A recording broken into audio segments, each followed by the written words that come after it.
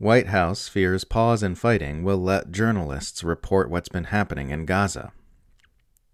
Israel and Hamas have reportedly agreed to a 4-day ceasefire which will entail the release of 50 hostages held by Hamas in exchange for 150 hostages held by Israeli forces.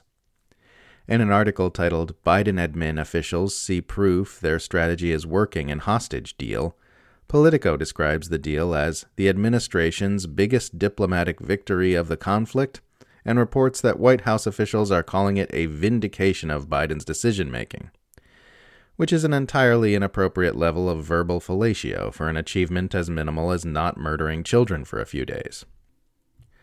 Tucked away many paragraphs into this report is a sentence which is getting a lot of attention on social media today, saying that according to Politico's sources, there has been some resistance to the pause in fighting within the administration due to fears that it will allow journalists into Gaza to report on the devastation Israel has inflicted upon the enclave. And there was some concern in the administration about an unintended consequence of the pause, that it would allow journalists broader access to Gaza and the opportunity to further illuminate the devastation there and turn public opinion on Israel, Politico reports. In other words, the White House is worried that a brief pause in the Israeli massacre of civilians in Gaza will allow journalists to report the truth about the Israeli massacre of civilians in Gaza, because it will hurt the information interests of the U.S. and Israel. They are worried that the public will become more aware of facts and truth.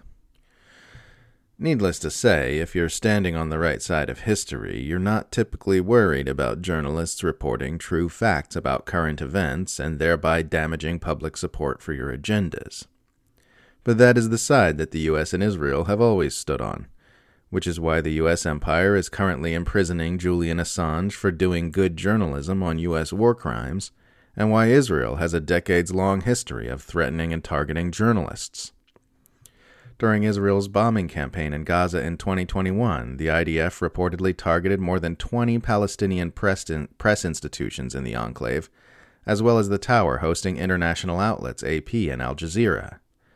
During this current onslaught, Israel has been killing dozens of Palestinian journalists, sometimes by actively bombing their homes where they live with their families. The IDF's campaign to wipe out inconvenient news reporters has resulted in the Committee to Protect Journalists calling this the deadliest conflict on record for journalists anywhere, ever.